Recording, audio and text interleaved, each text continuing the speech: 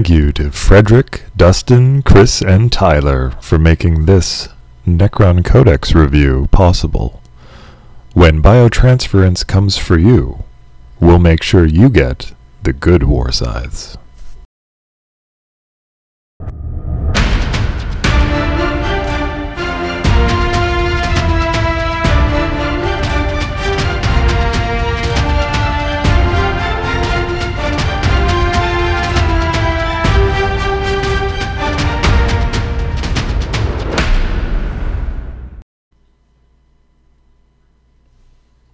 Hi everyone, welcome back for another Codex review here with your Nemesaur Scott Trick. We're going to be talking about the Necron Codex today. I've been pretty excited to talk about this book, and I'm sure most of you are not, because you're probably annoyed with local Necron players and how they've been treating you lately with their stupid busted book. It has been, I guess, about 2 months now, coming up on 2 months, since the book dropped. So we have had it long enough that the most obviously busted stuff has had a nerf or two. However, I know the data slate just came out, and it did not bring any changes for Necrons or AdMech, who launched at the same time. Presumably, GW feels like they still need more time to, I don't know, figure out what to do with those books. Nonetheless, Necrons have had a fairly good couple months in the win rate column. We have seen a couple of different detachments have success as well, which is a good thing, even as the win rates themselves are something that probably should come down. Unfortunately, AdMech have been on the other side of that dichotomy. We will be covering the AdMech book pretty soon here, actually. I'll be having a seasoned 10th edition AdMech player join me so we can talk over them. But you'll have to wait probably until next month for that one. But today we are going to talk about the Necrons. As with our other Codex reviews, I will be basically just kind of covering the Necron detachments, of which they have 5.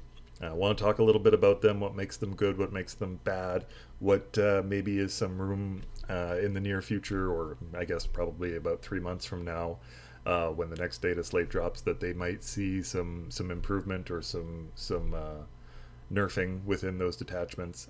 What you should expect to see on the table, what some cool stuff that you might be able to play with on the table is, what I love, what I don't.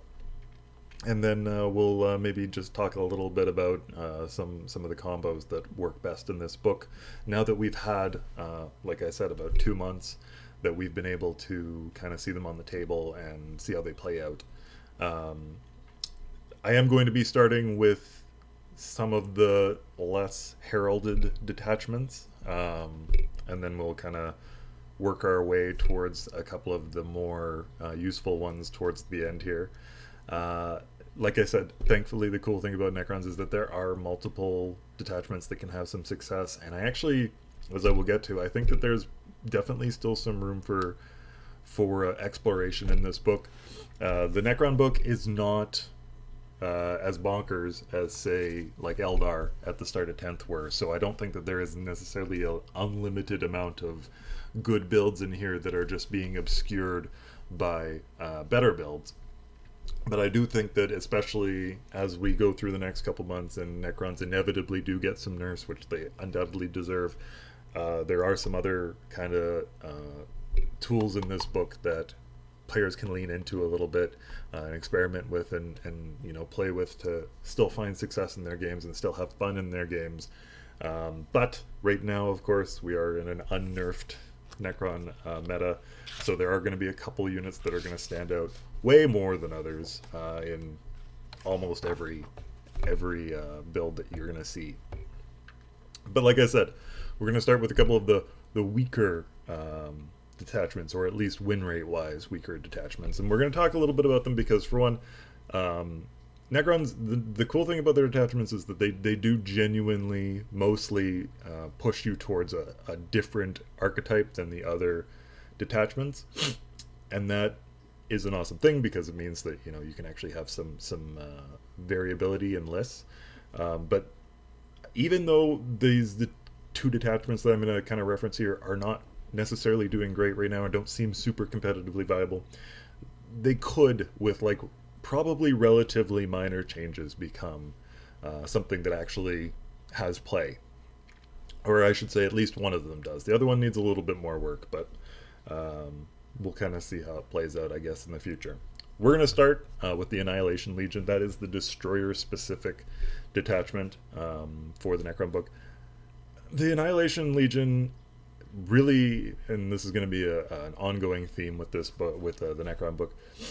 Its primary issue, I think, actually lands a little bit in the keywords front. Namely, the Annihilation Legion obviously should focus on destroyer units. It also throws flayed ones in kind of with them. But that's problematic because it doesn't give you enough units to play with when you're looking at the toys that you get from the enhancements and the stratagems. It actually doubles down even a little bit on this because despite the fact that using the destroyer keyword plus flayed ones actually should give you about 4 units to work with, Scorpec destroyers, Ophidian destroyers, and then the Locust and heavy Locust destroyers, and then again also flayed ones. Pretty much everything in this detachment is tilted towards the melee side of things, and that means that you have these units that are ostensibly quite good, Locust destroyers and their heavy destroyers, that don't really get as much out of this as they probably could, and that's kind of the spot that I would hope that if GW does look at making some adjustments to this detachment in the near future, that is where I would like them to lean, because realistically, like, the benefits to melee units in this detachment are pretty good. The issue is kind of just that Ophidian destroyers, whilst a great tech piece, are not necessarily a great melee unit anyway. Scorpex are, but they have their own limitations. Namely, I think they could probably do with a little bit of a points cut, or some way, maybe even within this detachment to speed them up a little bit. And flayed ones, whilst they're great, are of course also quite fragile, and you can't really build an army off of them. So you're left with like the units that you're buffing, not necessarily being the type of thing that you can really build something successful out of, which could change very easily if you just were able to throw Locust destroyers into that bunch, and heavy Locust destroyers, and be able to give them some meaningful improvements as well. The detachment rule for Annihilation Legion is that it gives your destroyer units the ability to reroll charges, and also if the target of their charge is under half strength, they get +1 to their charge as well. That's genuinely a good buff for melee units, but again, it only affects melee units, and that means that it's literally just going to be those 2 melee destroyers and flayed ones, who that can't really be your detachment's main gimme. You do get a couple of really interesting enhancements in this detachment, including one which is I don't know if it's unique in 40k right now, but it's got to be pretty close, and it is an outrageously good ability for melee units. The enhancement's called Soulless Reaper. You put it on a destroyer cult model, so that'll be almost certainly a Scorpec destroyer lord. And what it does is it means that if your opponent ever wants to fall back from the unit that has this enhancement, they have to roll a die, and they can only do it on a 3-up, I think. Sorry, on a 3-up, they cannot fall back. You roll the die. So that's awesome. That's incredibly powerful because of course, the ability that it's mostly a defensive ability to keep your presumably Scorpec destroyers locked up in a combat where they can then not get blown to hell by opportunistic opponent shooting. This is a really, really strong ability, and it's a very good thing to have for something like Scorpec destroyers, who actually do hit pretty hard, but are maybe a little vulnerable, especially once they're right in your opponent's face, to getting blown up. That is kind of probably the core combo that you will be leaning into if you're playing this specific detachment. Unfortunately, it's, again, that's not necessarily enough to build an army off of, but what army you do build with this, highly recommended. You also do have one of the less restrictive enhancements or abilities within this legion, or this detachment, is Ingrained Superiority, which can be put on any Necron model, and it just gives that Necron model's unit +1 AP on critical wound rolls. Um, Obviously situational, but the nice thing about this one is that it is for combat, it is for shooting. It can obviously go on any Necrons model, which means that you can get it into a variety of different squads. And AP is, especially in Necrons, actually something that isn't necessarily super available. And so that's a handy little buff to have. There is several versions of fight on death, I should say, not fights first. That would be great, but no fights first in this detachment. But there are a couple of fights on death. There is both an enhancement for fight on death on a 4-up, and then also a stratagem for fight on death on a 4-up, a 1 CP stratagem. I don't know if anybody's kind of realized this trend in 10th edition. If when it comes to stratagems that have fight on death, it'll almost always be 1 CP to roll a die, and on a 4-up you get to fight on death, or 2 CP to guarantee that you get to fight on death. This has the 1 CP version. Which one you prefer is up to you, but they're actually both pretty decent to have. As far as stratagems go, there's some kind of fun ones in here, but again, like there's this intense focus on melee, which doesn't really do the units that you want to take here justice, because you end up having options for Scorpex or maybe flayed ones and nothing else, and that's just not a great road to success. But your stratagems, like I said, there are a bunch. There is a flat and very easily accessible -1 to hit, which you can use on any destroyer or flayed one unit. That's always a wonderful defensive ability. There is a situational but powerful buff called Spore of Frailty that is also 1 CP. Gives you +1 to hit a unit that is below its starting strength, or +1 to hit and wound if they're below their half strength.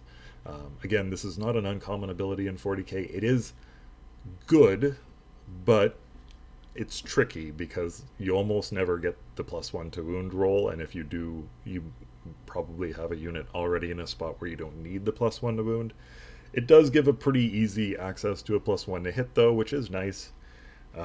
You have a stratagem which will increase your pile-in and consolidation range from 3 to 6 inches. Again, this is quite good. However, this particular one is not like, I believe it's the World Eaters one and maybe the Tyranids one, where, if you can't make base with an enemy, you then can use the pile-in and consolidate as a normal move. That is a very powerful ability. This is just good, but not bonkers to increase your pile-in and consolidation range. There will be times where it's absolutely worth it, but it's not like, wow, that's the type of stratagem I want to take this detachment for. And then you also have a stratagem for dealing a few mortals to an enemy unit when they fall back from you. Again, this is actually quite good in an army that is melee focused, because keeping enemies locked in combat is almost certainly something you desperately want to do. So doing some mortal wounds to them, or making them have to worry about having some mortal wounds done to them if they fall back, is a nice deterrent to have. This one also does let you make a normal move after they have fallen back from you. That would be very, very good, except that it can also have the rider that you have to end your move as close to the enemy unit that fell back from you as possible. If it was just a free normal move, this could be very good. It could be a very strong defensive ability for you to be able to kind of try to take your unit from, a exposed position to a more protected one when somebody runs away. As it is, you may still be able to do that, but the fact that you have to end close to the unit that fell back from you means that it's kind of, they can drag you kind of in the direction that they want, and then it may actually end up working against you if you wanted to use this stratagem. And finally, you have a reanimation stratagem, which are common in most of these detachments, to have some sort of way to get an extra reanimation. This is almost certainly the weakest one. You use it after your destroyer unit or flayed one unit has destroyed an enemy unit, or caused that unit that was not below half strength to become below half strength. Those are fine enough, I guess, to deal with as triggers, but the nature of the fact that you've now destroyed an enemy unit probably means that you don't need to reanimate as often. It also can only be used in the fight phase. Again, unnecessary linking of things to melee, where this detachment should probably be more of a combined arms thing. Um, yeah, you know, you compare that to like the Awakened Dynasties reanimate immediately after you've been targeted by some shooting or combat, or even the Canopic Courts reanimating when you're charged.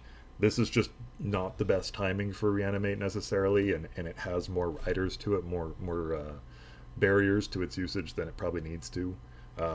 But it is a reanimate stratagem. It is one CP. I don't know if it's if it comes up for you, that's great, but it probably could be better. And that is something, like I said, that comes up a lot with um, this particular detachment. So far, we have not seen GW do extensive rewrites or buffing to particular detachments in the Space Marine or Tyranid book. They more like to play around with points and stuff on units, or maybe make a single minor change to certain detachments. So I can't necessarily hope that this Legion will see its detachment, you know, heavily rewritten. However, if you know, even if some of these abilities were changed so that they could be used in shooting and combat, melee combat, or perhaps if they looked at towards, you know, some pretty notable cuts to things like Ophidians and Scorpex, maybe that could make this kind of a viable thing. As it is, like I said, there's a lot of good stuff in here, but it's kind of a weird mishmash of things to put together, even as a melee centric detachment. You know, it misses a few of the key abilities that's something you'd see in like World Eaters or CSM or Orcs and stuff. I don't know. It's unfortunate because it probably would be a very fun way to play. And I think that if they can find a way to push um, Locust Destroyers and Heavy Locust Destroyers more into the detachment, you could genuinely see it get play, because those are good units that are really just begging for a few buffs. Um, we'll see. One that's probably a little closer, almost tantalizingly close to some strong playability, is the Obeisance Phalanx. Another detachment that's not getting a ton of play right now. This one, more than even Annihilation Legion, has really just a big issue with keywords. Its detachment ability is just, it functions similar to Oath of Moment. In your command phase, you pick an enemy unit, but instead of getting full rerolls to hit, you just get +1 to wound. +1 to wound is a blanket ability is awesome. It's a, you know, you get to pick one unit. You're picking this every command phase. That's great. It's a very good ability. The issue is that the keywords for this detachment, both for this ability and for most of their other abilities, leave you kind of wanting.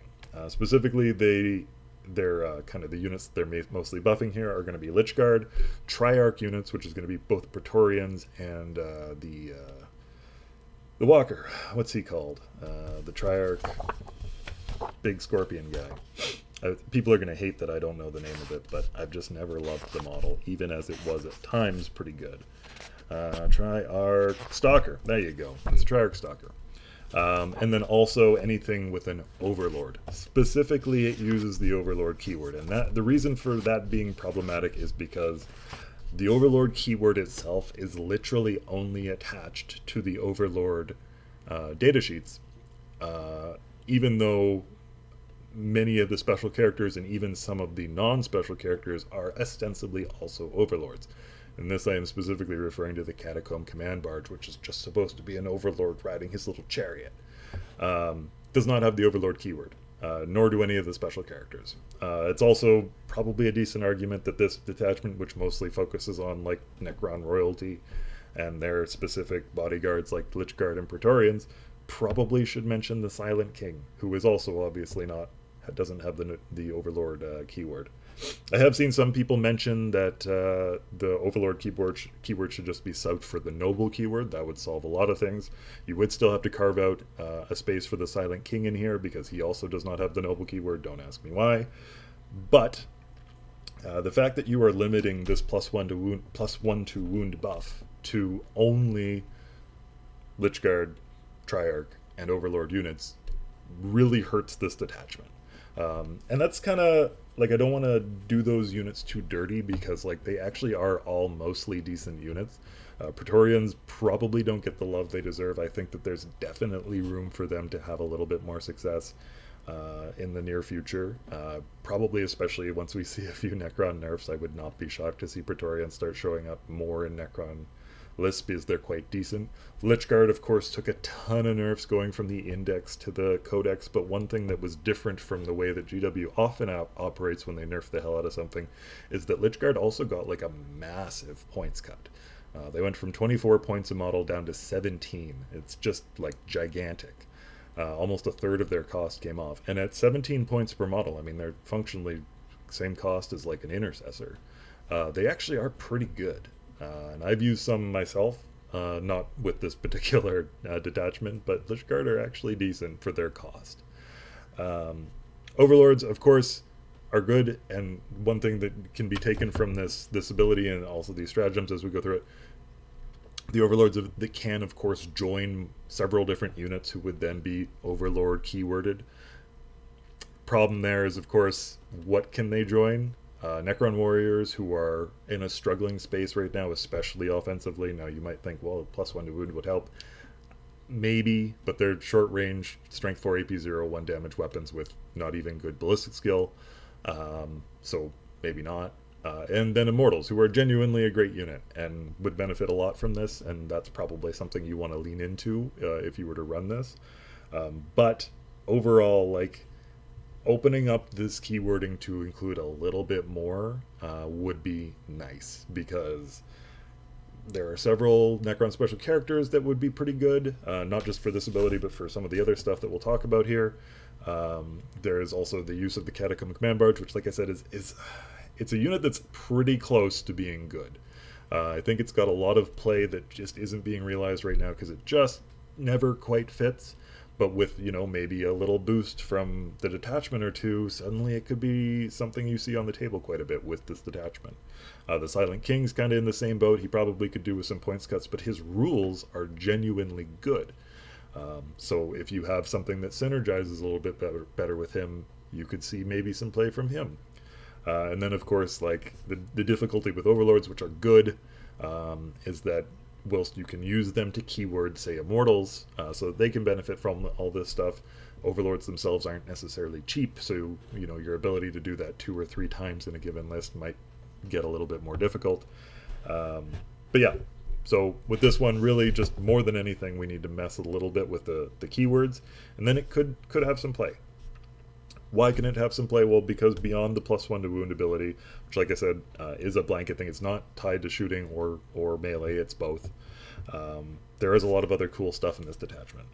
For our enhancements, we again get something which I'm actually sure is unique in 40k right now, and is a super cool, if not frustrating, ability from one of the enhancements, which allows it so that every time the Overlord who has this enhancement kills an enemy character, your opponent actually loses 1 CP. Now, that is actually a frustrating ability. Some people probably would consider it toxic for the game because it's like land destruction in Magic. It sucks. But it is tactically a very interesting ability for especially an Overlord who can get somewhere and maybe pick up, a softer character or two. Again, I cannot mention the word Catacomb Command Barge enough. Then we get some other kind of nice little more minor buffs. There's an Unflinching Will. This gives an Overlord precision and also anti-infantry 5+, which may sound like a weird ability to give, especially since Overlords have pretty high strength values, so why do they need anti-infantry 5+? It's because they tend to have devastating wounds as well, so this helps them trigger their devastating wounds a little easier, which goes well with the precision ability.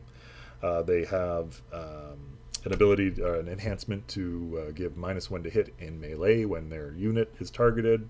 It's fairly cheap, so it actually isn't bad. And then finally, they have a reroll hits ability when their unit targets, like when the Overlord's unit targets an enemy unit. Sorry there, had to run off for a minor cat emergency. Anybody who's got cats will know. Anyhow, an ability to reroll hits when the Overlord's unit is targeting an enemy unit that is on an objective. For stratagems, you've got a nice kind of mix of both offensive and defensive kind of stuff.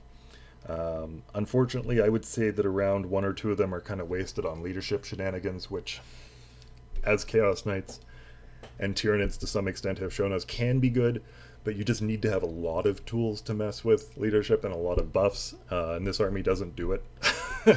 But it does get this one ability to, or stratagem to, when you kill your opponent's warlord, you can subtract one from your opponent's leadership for their battle shock test for the rest of the battle, which is great, I guess, if you want to lean into that. You don't get any other buffs towards battle shock or anything else, though. But they do have some good ones. They have a spectacular stratagem, one of the best in the entire book, actually.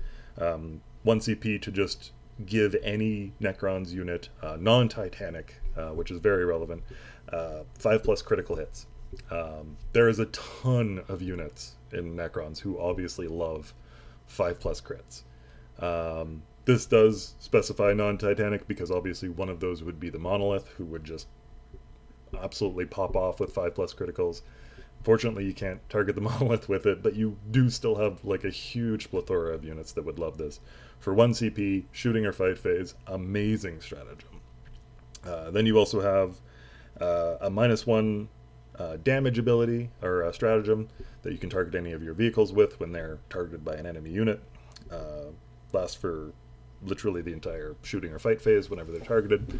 Could be very handy for keeping certain units around. You have a 4+, similar to the Annihilation Legion, you have a 4+ fight on death ability. Only costs a single CP.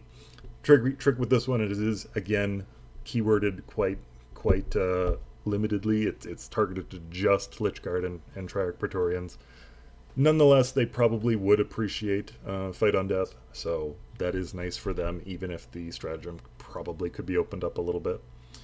You have a 1 CP precision ability, which again can only be targeted to Lich-Guard or Triarch Praetorians, but again, both of those units are actually probably very happy to receive precision for those times where you are looking to carve some enemy unit or characters out of their units. And finally, you get actually a very handy objective control bonus stratagem, where you can add 1 to the OC of a unit of Lich-Guard or Praetorians. You could also target Triarch Stalker, in which case you actually get +3 OC.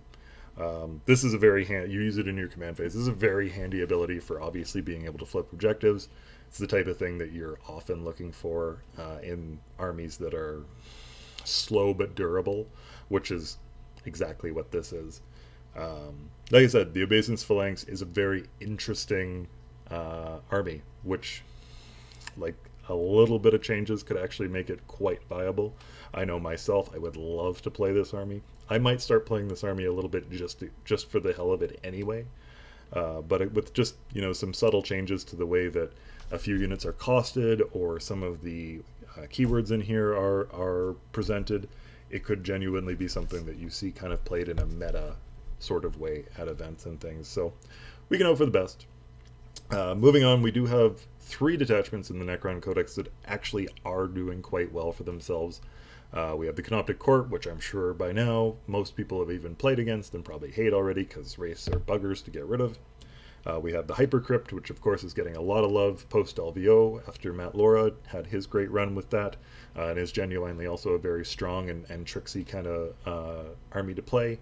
And then we have the Awakened Dynasty, which win rate actually hasn't had like a massive renaissance since the arrival of the book, but actually does have a lot of strengths to it, and can be played in very similar ways to the Canoptic Court and have some success.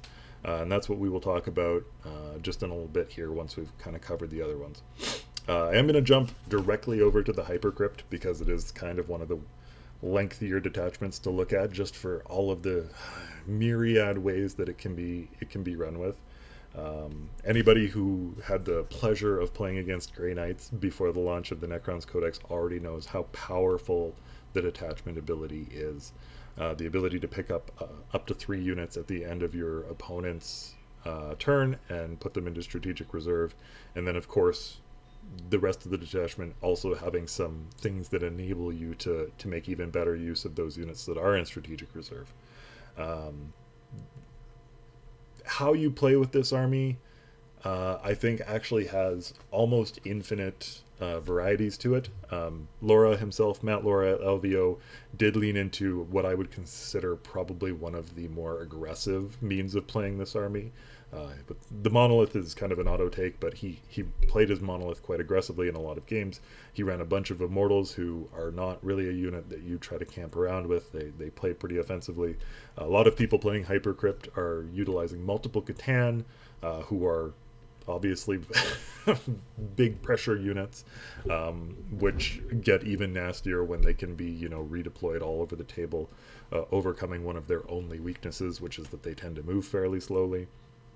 But there are lots of other units which I haven't seen pop up quite yet in a lot of like competitive Hypercrypt armies, but that are probably very good for them. Anything that has Deep Strike, obviously, is one of the obvious options, because that just gives you the ability to kind of bounce around a lot there. One unit that kind of comes to mind, even though it's ostensibly something that you might want to see more in Canoptic Court armies, is a couple of the Cryptex. I will talk about this a little bit more as we go along, but several of the Cryptex, namely the Plasmancer and the Psychomancer, actually have, in my mind, some play as a solo unit. Yes, they are fragile. There is no doubt about that. They're also quite cheap. We're talking like 55 points. And they have abilities which can be worth taking them just for their own sake. The Psychomancer, the ability to, for example, in a Hypercrypt, be able to drop him in your movement phase somewhere, and then be able to use his ability to hopefully battle shock unit, therefore preventing them from being able to use stratagems, could be a pretty big flip against certain armies. I actually like the Psychomancer even without the Hypercrypt, because I think if you plant him at the front of your deployment zone inside the corner of a building, he probably can reach a couple objectives, and then he can potentially be battle shocking enemy units the start of your command phase, thereby flipping you some primary points. But again, that's more of a generic thing. Plasmancer is very similar. We've already seen a couple armies run Grey Knight Librarians or Typhus, certain kind of mortal wound dealing characters solo. Obviously, a Plasmancer is way more fragile than they are, and he doesn't necessarily put out as many mortals either. However, he's a lot cheaper. 55 points, 4 dice, each 4-up's a mortal. This can actually be useful just for trying to pick up, little things or soften up little things on the board. I actually think he might work best in Hypercrypt, where he can be deployed, somewhere way at the back if need be, and then can use those mortals on a soft target somewhere, not to mention the fact that he also has a pretty good gun, which can then add some supplementary damage. He's got a tiny base, so you can actually fit these guys in all sorts of places. So that's kind of a thought pattern there. Anyhow, we're going to go over the enhancements and the stratagems just so that you guys can start thinking about your own things you might do with this. The enhancements are...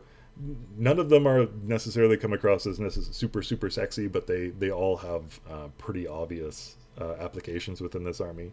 There is one you can give to any Necron model, just gives the Bears unit Deep Strike. That is basically an auto take, obviously, to just be able to give a unit that doesn't have Deep Strike, which meshes well with the hyper phasing detachment rule. You have a Risen Tyrant, which allows a unit that has come in from reserve to reroll some hit rolls. I believe it's...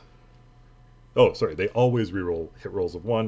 If they came in from reserve, it's all hit rolls. Again, full rerolls to hit is bonkers good, especially in Necrons, where there's lots of units with lethal or sustained hits who love that ability. You do have the Dimensional Overseer, which I actually have seen used more than I thought it would. It allows you to basically turn your 3 units a turn that you can pick up into 4. 4 feels like almost overkill in a lot of the games I've played, but at the same time, there are definitely people who are finding use for it. And again, maybe if you're actually going for an MSU style with more units to bounce around with, it can be very strong. It's also very cheap. And finally, you do have an ability to always have your unit, or enhancement to make it so the bearer and his unit always advance 6 inches. Again, quite handy, not terribly expensive. Definitely something that might find a place within the list. For stratagems, The kind of the joke of the stratagems section in the hypercrypt is that basically 4 of them only apply to the monolith, which is a lot of stratagems for one unit. Technically speaking, only 2 of them actually keyword to the monolith. It's just that 2 more that it's pretty obvious that's what the target is. For those stratagems referring to the monolith, we do have Hyperphasic Recall, which allows the monolith to, this is one of the 2 CP ones, monolith to pick up a unit after that unit has been attacked, shot, I think it's shot or fought. Yeah, shot or fought. Can pick up that unit and teleport it to the monolith. They have to be deployed within 6 inches. This is a very good ability, obviously, for just getting a unit out of a problematic spot and into hopefully a good one, especially if you're making good use of your monolith. I feel like the thing about this particular stratagem, and I've seen some other people mention it, it would have been really cool if this unit also reanimated when they did that. It would have been a neat way to kind of pull that old monolith ability to reanimate models back into the game. As it is, it's still a good ability. At 2 CP, you really do have to have a plan for it, though. That is kind of true of any army that's going to be playing with this kind of hyper-phasing type rule where you're bouncing up and down. It's a very cerebral army to play, so presumably you will have a plan, but definitely not something you just use for the sake of it. You also have another 2 CP stratagem, which specifically only affects the monolith, and that allows a unit that has been deployed out of the monolith's Eternity Gate ability to charge. Normally they're not allowed to, because functionally the unit that comes out of the monolith doesn't have to obey a lot of the rules that normally come up with units that just randomly show up on the table, like having to stay outside 9 inches.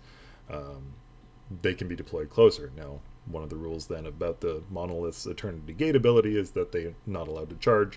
This stratagem means that they can, so you can get a unit teleported in and making a very short charge into an enemy, which is awesome. That said, this is 2 CP for a good reason. It does obviously then very much limit the use of that ability. Nonetheless, it is good. Something to also note, the Monolith's Eternity Gate ability itself specifies that units that it teleport have to be Necron infantry, so you cannot use this kind of ability to, teleport a Nightbringer into somebody's face. But it can be used for Lich Guard, Praetorians, Scorpec Destroyers, obviously. There's a couple of units that you could have some fun with this with. 2 other stratagems, which again don't specifically mention the monolith, but are available here, are Quantum Deflection, which targets any Necron vehicle. It's 1 CP, and it just gives that vehicle a 4+ invulnerable for the phase after it's been targeted by an enemy, shooting or fighting. Most Necron vehicles have a 4+ invul. The monolith is one of the few that doesn't. That is why this is mostly a monolith-specific stratagem. Off the top of my head, I actually am struggling to think of another Necron vehicle that doesn't have a 4+ invul. Maybe the Triarch Stalker. We already have established that I don't really know much about that particular model because I hate it.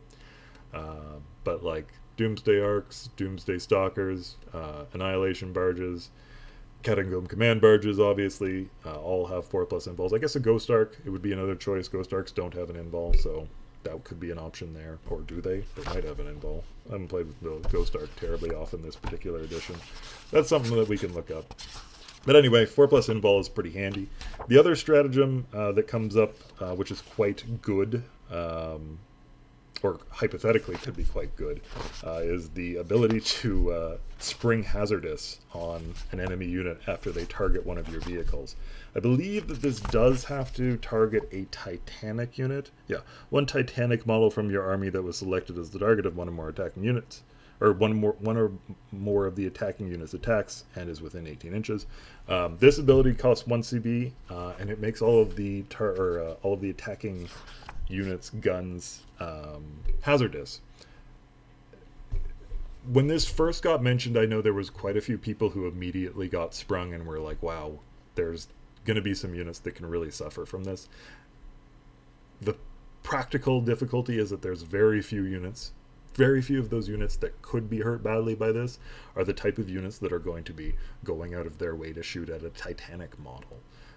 Yes, Terminators could have a really bad time if they're all shooting 4 shots into a monolith, and that monolith, suddenly makes all of their attacks hazardous, and oh my god. But like, Are they going to do that? Probably not. They weren't going to hurt the monolith anyway.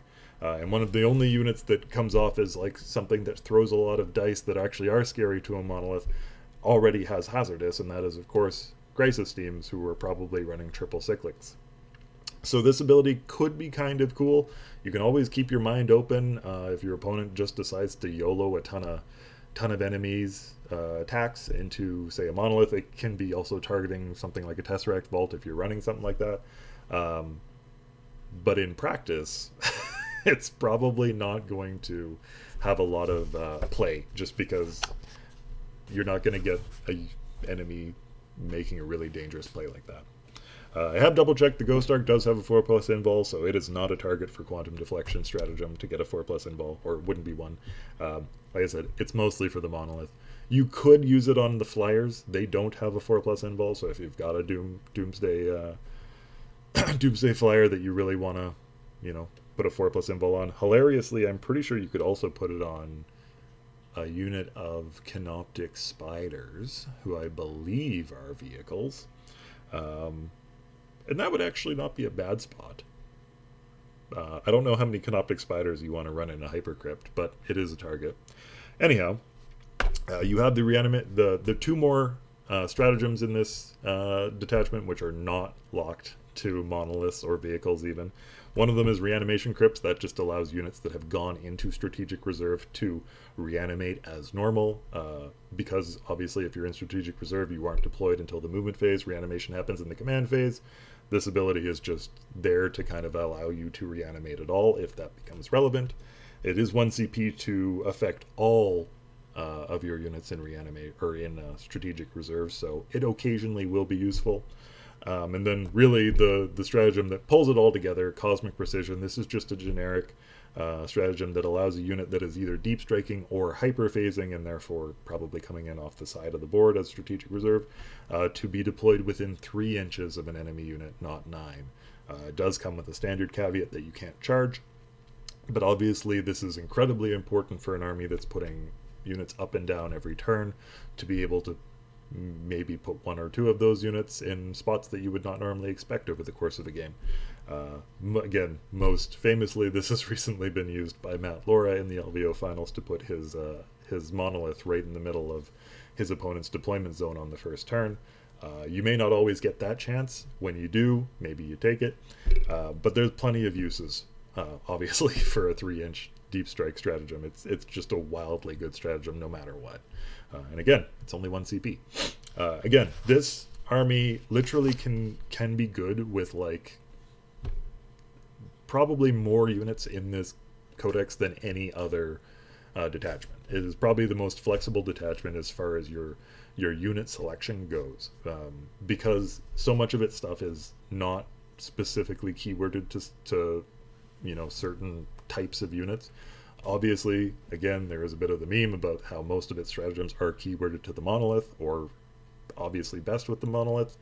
Thing about it is the monolith is very central to how this army wants to play anyway.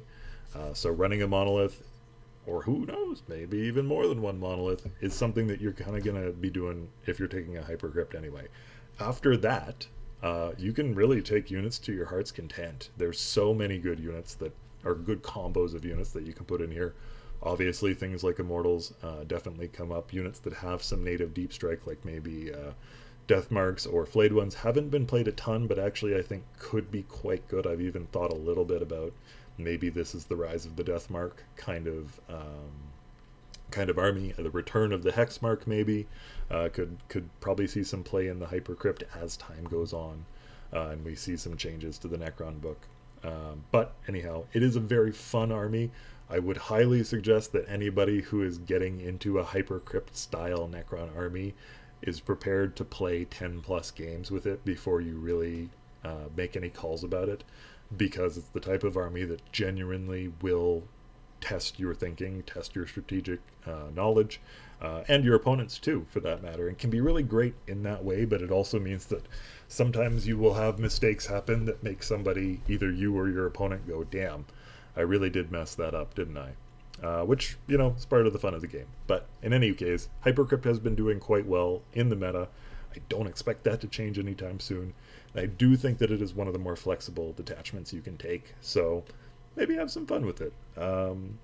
Moving on, we'll jump into Canoptic Court. Canoptic Court, I assume, is the one that most people are going to understand the most, because it is probably the most, well, it's easily the most played Necron detachment so far.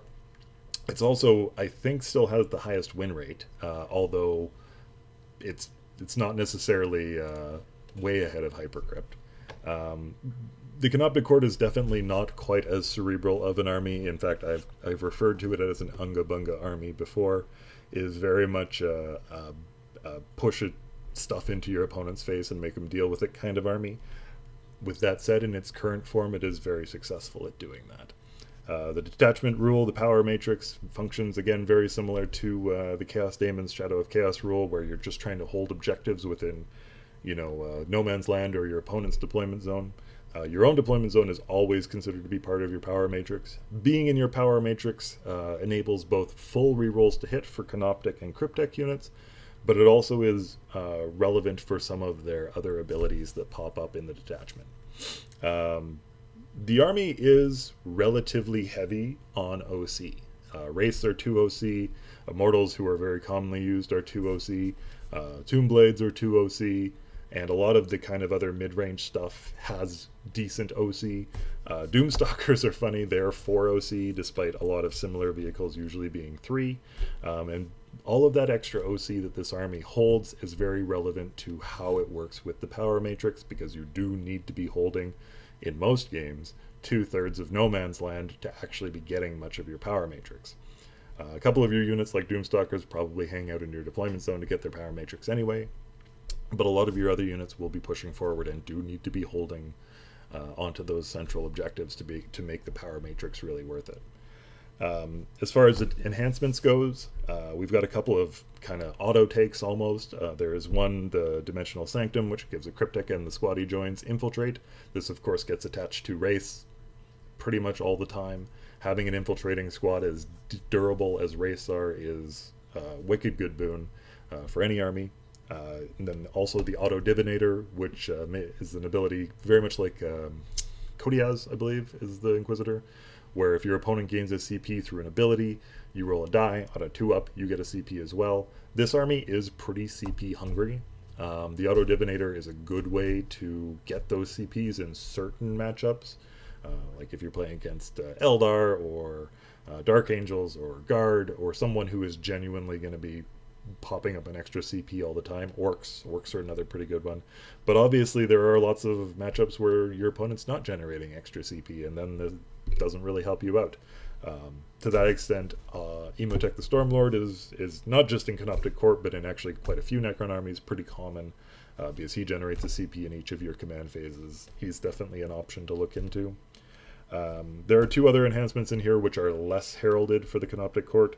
The Metallodermal Tesla Weave, which potentially causes some mortal wounds to enemies that charge the bearer's unit, and the Hyperphasic Fulcrum, which gives reroll 1s to wound to the bearer and their unit as long as they are within their power field, which is actually a pretty good ability, but it does really tie into, again, you have to be able to hold power field probably in the middle of the board if you want to get use out of it.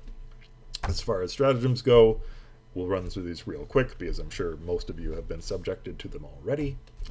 Probably the biggest one, which went from very much hero to zero, is Cynosure of Eradication, which is the Devastating Wound stratagem. Could be used in both shooting and melee. Allows the unit that is targeted by it to just gain Devastating Wounds for their attacks for that phase. It is 2 CP.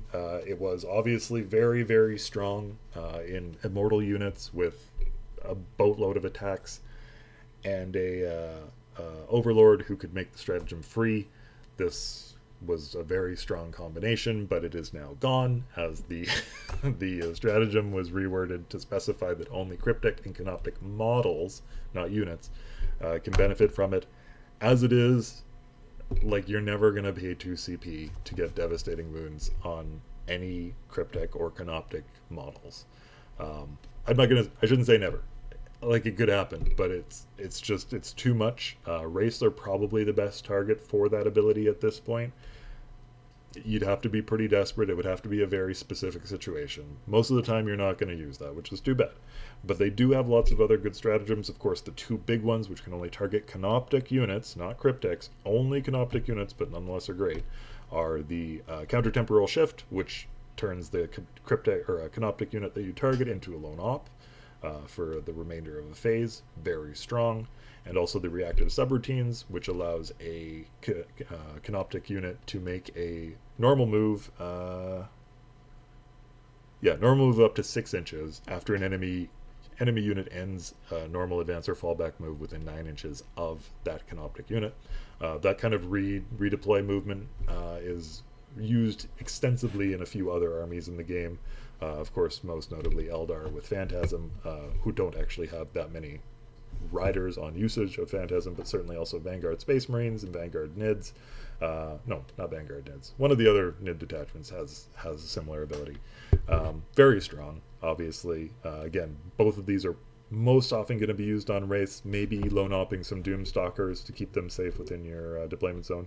But they're both very powerful. This detachment's reanimation stratagem is just a free, or not a free, a reanimation when you are targeted by a charge. Costs 1 CP. Again, not as good as, say, like the Awakened Dynasties, but this is probably one of the better reanimation stratagems. There is quite a few times where you are being charged and you would like a reanimate. So this is a good spot for it. And then finally, you got two kind of funkier stratagems. You got the Solar Pulse for 1 CP. This just strips cover from every enemy unit on a given objective that is within 18 inches of a cryptek. The ability to strip cover is very strong. This particular army doesn't necessarily benefit from it as much as some do, but there are some worlds where, like, especially if you are using a lot of Immortals, maybe you're comboing off with Illuminor Caesaris to buff your Immortals, that then the ability to strip cover off of, some medium to high armor save units could really be quite good. And finally, you have Curse of the Cryptek, which is a 1 CP ability that when a Cryptek is destroyed, you can then get a game-long +1 to hit and wound versus the unit which destroyed the Cryptek. This is extremely powerful because +1 to hit and +1 to wound are bonkers. Obviously, that on Race is great. The +1 to hit is spectacular on the Doomstalkers. +1 to wound, maybe not as much, but giving all your Canoptic units +1 to hit and wound is a really nice buff. Obviously, it is tied to a Cryptek of yours dying, but there is a lot of situations where this is worth spending for. You look at Leagues of Votann, the army basically functions because of +1 to hit and wound tokens. This is a judgment token, multiple judgment tokens, actually. And the reality is that your opponent is going to be going out of their way to get rid of your Crypteks. So here you go. In fact, it may even be a good reason to run a few solo Crypteks that are even easier to kill. Just saying.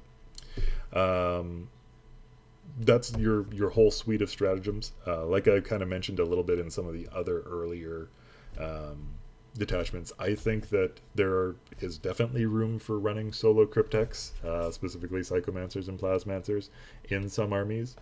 Certainly Technomancers make they're core to this particular army. To use them with Wraith. You are probably going to be using Plasmancers with some Immortals as well in this army. Doomstalkers are spectacular. I have had my eye a little bit on Canoptic Spiders in this army. Specifically, their shooting actually becomes reasonable with the buffs that you can get here. I think Spiders are still in a spot where they're a little bit too expensive to be running, but that doesn't mean that they don't have a place. They also could be, nice for some support for a couple of your units, depending on what your matchups are. Certainly some of the Forge World models have been getting some play here as well. Canoptic Acanthrites are mediocre for what they actually accomplish, but again, they are fairly fast. They have some deployment abilities, I believe, specifically. I can't remember if they're scouts or infiltrators, but they're one of the two. This is a Canoptic unit that can actually get a little bit of work done. They do have Meltaguns. Rerolls to hit on Meltaguns is pretty good. So they have some play, as well as one of the big centipede monsters. I want to say it is the Stalker. I think might be this. No, it's probably the Sentinel. The Tomb Sentinel, I believe, is the stronger one with this particular setup. Either way, Also very good units to run with this kind of stuff. The Canoptic Court definitely does push you towards the Canoptic units and the Cryptex very, very strongly. You will not get a lot of love out of units that cannot benefit from one of those keywords, just because of how this particular detachment is laid out. But unlike the Annihilation Legion that we talked about earlier, the buffs we get here are relevant enough and widely spaced enough to benefit both some melee and some shooting units that the army is quite potent. And of course, the strength, like just the base strength of the Wraith datasheet really helps make this army tick. I would also argue the base strength of the Immortal datasheet helps a lot, but Immortals are good in like basically every detachment. So anyhow, you'll have lots and lots of Canoptic Courts to deal with for the next 3 months, I'm sure. As with always, one thing I will throw out there for everybody who is struggling with Canoptic Courts is anything you can do to kill the Technomancers is worth it. I am not just saying that so that your opponent can then get +1 to hit and wound you with that stratagem, which I think is very strong. It is a reality that the army very much lives and dies by its Technomancers and its Plasmancers and whatnot. So getting rid of them is great. Precision's awesome. A lot of them are not that hard to kill, so if you can focus on that, it'll go a long way towards evening things up. The other thing, of course, with Power Matrix, and this is true also of Daemons, with the Shadow of Chaos, is if you can just keep them from getting their Power Matrix active within No Man's Land, you will already be well on your way to success, because removing full rerolls to hit is a massive nerf to the whole army. So if you kind of are thinking about that as you're going into those Canoptic Court games, hopefully you'll have a little bit more success. Finally, before we finish off for today, I do want to talk a bit about the Awakened Dynasty. The Awakened Dynasty has been very interesting to me in the last few weeks, because I was looking at it as a bit of an alternative to the Canoptic Court, when the Canoptic Court ostensibly and inevitably gets nerfed. I think that Awakened Dynasty still has a lot of play. It is still one of the detachments, much like Hypercrypt, that can run a whole lot of different units successfully. It's probably, I hate to say it, the best attachment to still run destroyers in, which is sad because there's a destroyer attachment, but whatever. But I also think that there are Canoptic Court armies or very similar armies that are very similar to a Canoptic Court army that can have a lot of success in Awakened Dynasty as well, with some changes. To cover it off as a review pretty quickly here, because Awakened Dynasty has been around since the start of 10th. Its primary detachment benefit is just any unit that has a character attached gets +1 to hit. Its primary enhancements that you're going to be looking at are the Veil of Darkness, which allows a unit to make a once per game basically redeploy. You pick the unit up at the end of your opponent's turn, plop it back down with Deep Strike at the end of your next movement phase. The Netherrealm Casket, which just basically gives a unit stealth, like the attached unit stealth, and then a 4+ Feel No Pain for one character that you can hand out for fairly cheap. It does have one more enhancement, the Phasal Subjugator. This used to be quite a bit stronger. Right now it's decent. It basically makes it so that you give it to a character, and then any Necron unit within 6 inches of that character gets a +1 to hit. That is on its own a very strong buff. The reason why it's not that great here is because the army ability is +1 to hit, and you cannot stack those +1 to hits, so you oftentimes will not necessarily be getting a lot of use out of that second +1 to hit. This used to make the units in the aura count as having a character attached, which is relevant to a lot of the stratagems I'm about to go through. It no longer does that, which is unfortunate. The stratagems are quite good as well. There's not a whole lot of duds in here. There is a Protocol of the Eternal Revenant. This is the stand your character back up stratagem. This is bonkers good. It is 1 CP. It just automatically stands a character back up with half their HP. You can only use it on each character once per battle, but it is a spectacular ability to have in your back pocket, especially for example, some of those Cryptex that I'm telling you to run solo, which maybe can then be a little bit more durable because it actually takes 2 activations to kill them, not 1. It's also basically an auto take if you're running Illuminor Cesaris, who is an absolute monster to kill in the first place, and then they stand right back up with half their wounds. Very handy. Not to mention numerous other possible uses. Protocol of the Undying Legions, again, 1 CP. This is the best reanimation stratagem in the whole book. You just use it after an opponent is done attacking you, either in the shooting or melee phase. And it also gives you D3 plus 1, basically an extra plus 1 wound, if a character is attached to the unit that you use it on. So 2 very strong defensive stratagems right off the hop. You then get some pretty good offensive stratagems. You have Protocol of the Hungry Void, which is a melee-focused stratagem, which gives a unit plus 1 strength and also plus 1 AP if they have a character attached for a fight phase. You have the Protocol of the Conquering Tyrant, which is a shooting stratagem. Gives you reroll ones to hit while shooting. Reroll all hits while shooting if a character is attached.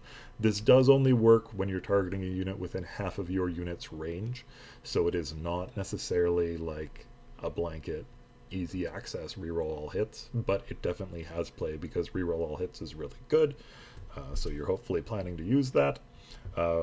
Protocol of the Sudden Storm, which is a very, very nice ability to help you with scoring some things. It gives the unit that you target assault on all of their weapons, which is obviously relevant for offensive purposes as well, but like also helps you score a lot of secondaries in the game. It also lets you reroll the unit's advance roll if a character is attached to them. And then finally, probably the one bad strat that is in here is 2 CP for the Protocol of the Vengeful Stars. This is one of those shoot back stratagems, but it is much worse than pretty much all the other ones. This one, you target a Necron character with it. When a Necron unit within 6 inches of that character dies, and then that character can shoot back at the unit that killed your Necron unit. Problem here is, like, there's numerous problems. 1, this is 2 CP, which is bonkers. 2, very few Necron characters have good shooting. Certainly not shooting that you would pay 2 CP for to shoot back at an enemy unit. Furthermore, as with many of the shooting or shoot back stratagems, you can only target the unit that did shoot and kill your Necron unit. You don't want to be losing Necron units in the first place, but whatever. That has happened. So you need to have a Necron character with good shooting that's actually good into the target that you have to attack, and then you have to spend 2 CP. Not a good stratagem. But the other 5 are pretty good. My theory crafting on this in regards to its usage with Canoptic Court style armies in specific is that you trade out a couple of kind of tricks and a couple of defensive abilities for other tricks and defensive abilities here, but you also get an opportunity to run a little bit wider of a variety of units with Awakened Dynasty as compared to Canoptic Court. So, for example, in an Awakened Dynasty, you could still run 12 plus race, and they're still actually quite good, because they're going to have their Technomancers giving them +1 to hit, which means that they actually are hitting on a comparable rate, actually better than rerolling 1s to hit. Not as good as rerolling all hits, but still decently. Furthermore, those Technomancers are harder to get rid of, because you have the ability to stand characters back up, so race will be able to keep their Technomancers around for a lot longer. They also have a better reanimation stratagem for those race. So your race are loving it. Furthermore, Protocol of the Hungry Void that gives +1 strength and AP is actually very good on race. One of race's primary weaknesses is a lack of AP. So being able to get them to strength 7 and AP 2 actually starts to make them a little bit better in combat. Something that actually can get some work done. So race just love these abilities. Your Immortals will still be able to presumably have a good time. They don't get quite as easy access to reroll hits as the Power Matrix would give, but they can get them off the Protocol of the Conquering Tyrant. The Veil of Darkness works very well with both Race and Immortals. Whoever you might want to staple it to, it's just a wicked good ability no matter what. And then, of course, you might see like Doomstalkers fall kind of to the wayside because they don't necessarily jive with Awakened Dynasty so much. But you do have units like Locust Destroyers, Locust Heavy Destroyers, Doomsday Arcs, a variety of wicked good shooting units that don't necessarily have a place in Canoptic Court because Doomstalkers are better there. But these other units can have buffs from Awakened Dynasty. So, I don't know. it's something I've been playing around a little bit with. I don't know that it's necessarily better. You do, of course, lose the lone op stratagem. You also lose the reactive move stratagem that you can use on your race. Both of those are not small losses. They are genuine things that you probably will at some point wish you have. But there are also times where you wish you could stand your Technomancer back up. So the Awakened Dynasty definitely has some play there. The Awakened Dynasty also almost certainly has play outside of like a Canoptic Court style army. It's not being experimented with a lot right now. Part of that just comes, and I think we'll see this with lots of codexes, where this is the old strata or the old detachment. As long as there are other kind of cooler, shinier, newer things to play with, people will play with those. But I do think that kind of with like with the Gladius in the Space Marine book and the Invasion Fleet in the Tyranid book, we will see over the next month or two a little bit of a drawback to the Awakened Dynasty as people start to realize that maybe there is still quite a bit of play in this particular detachment.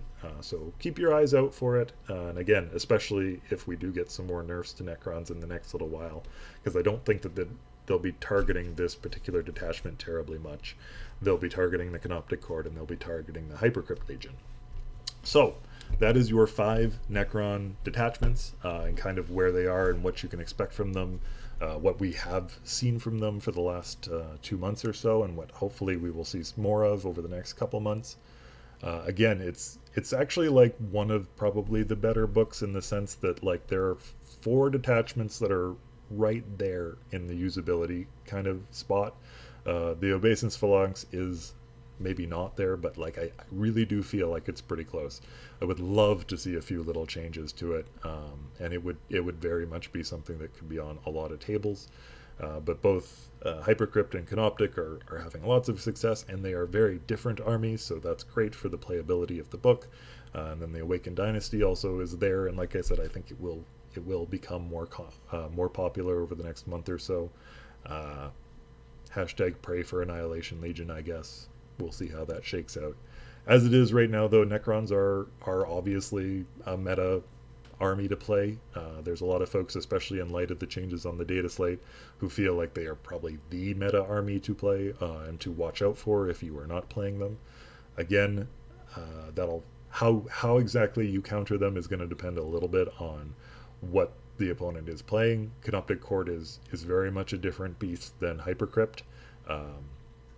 Like with Canoptic Court, winning mostly revolves around what you can do to limit the race. Whether that doesn't necessarily mean getting rid of them, which is very hard to do, but being able to pull objectives back from them, being able to stop them up and hold them up in places where they're not going to cause you as much trouble as they'd like. With the Hypercrypt, it's a completely different kind of game. You really just have to have excellent target priority and be constantly aware of which units are actually going to be the most dangerous to you. The Monolith is an obvious pick.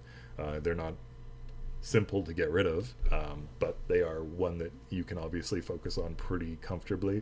But after that, like the units that are going to matter in the game aren't always obvious.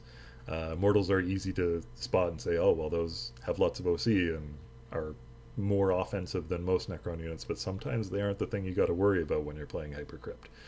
It's really, you just have to be very, very focused on your movement, blocking things out, and making sure that you are keeping yourself from getting flanked in ways that you don't expect, which is not easy to do. That's, again, part of why Grey Knights actually have had quite a bit of play in a meta, despite having a lot of data sheets that could use some love. It's because of the strength of their detachment that is similar to Hypercrypt. So, I don't know. We'll see how that kind of shakes out over the next few months. I would expect they'll get some nerfs on Hypercrypt as well. In the meantime, hopefully I have inspired you to play some other stuff as well, not just Canoptic Court and Hypercrypt. Or if you are, to maybe experiment with some new things. Let's see 6 spiders in Canoptic Court. Let's see somebody busting out a bunch of destroyers or something like that in Hypercrypt. Let's see some people playing some Awakened Dynasty again, maybe with some reinvigorated units. Let's see a lot of people writing constant emails to GW to make some small changes to the Obeisance Phalanx so that I can play with the Silent King model. All of those things would be great. So, in any case, thank you for swinging by for our Necrons Codex review. Trident does have a few events coming up over the next few months. I'm not sure how much we're allowed to talk about some of the stuff we've got for later in the summer just yet, but if you are interested, I know we will be hosting both Adepticant in March. Just a one day little RTT. I do believe it is already full, but of course, contact us if you want to go onto the wait list for that. And then in April, we will be doing both another Age of Sigmar RTT, and I think we might be eyeballing something else for the end of April, but we haven't really decided yet. Then in May, we have our Teams tournament. As of the time that this video goes live, that is not yet full, but it's getting pretty close. There's lots of room on Teams, but there's only room for 8 teams.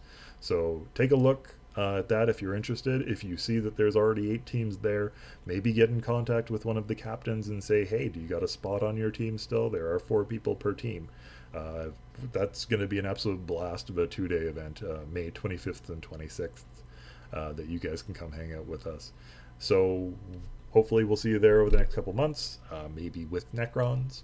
And we will be back for the Codex Adeptus Mechanicus Codex review pretty soon here, again with a special guest. I am very excited to go over them, even as I am not at all excited about what GW keeps doing to my fucking Skitarii. Anyhow, thanks for coming in to hang out with me, and we will see you guys next time.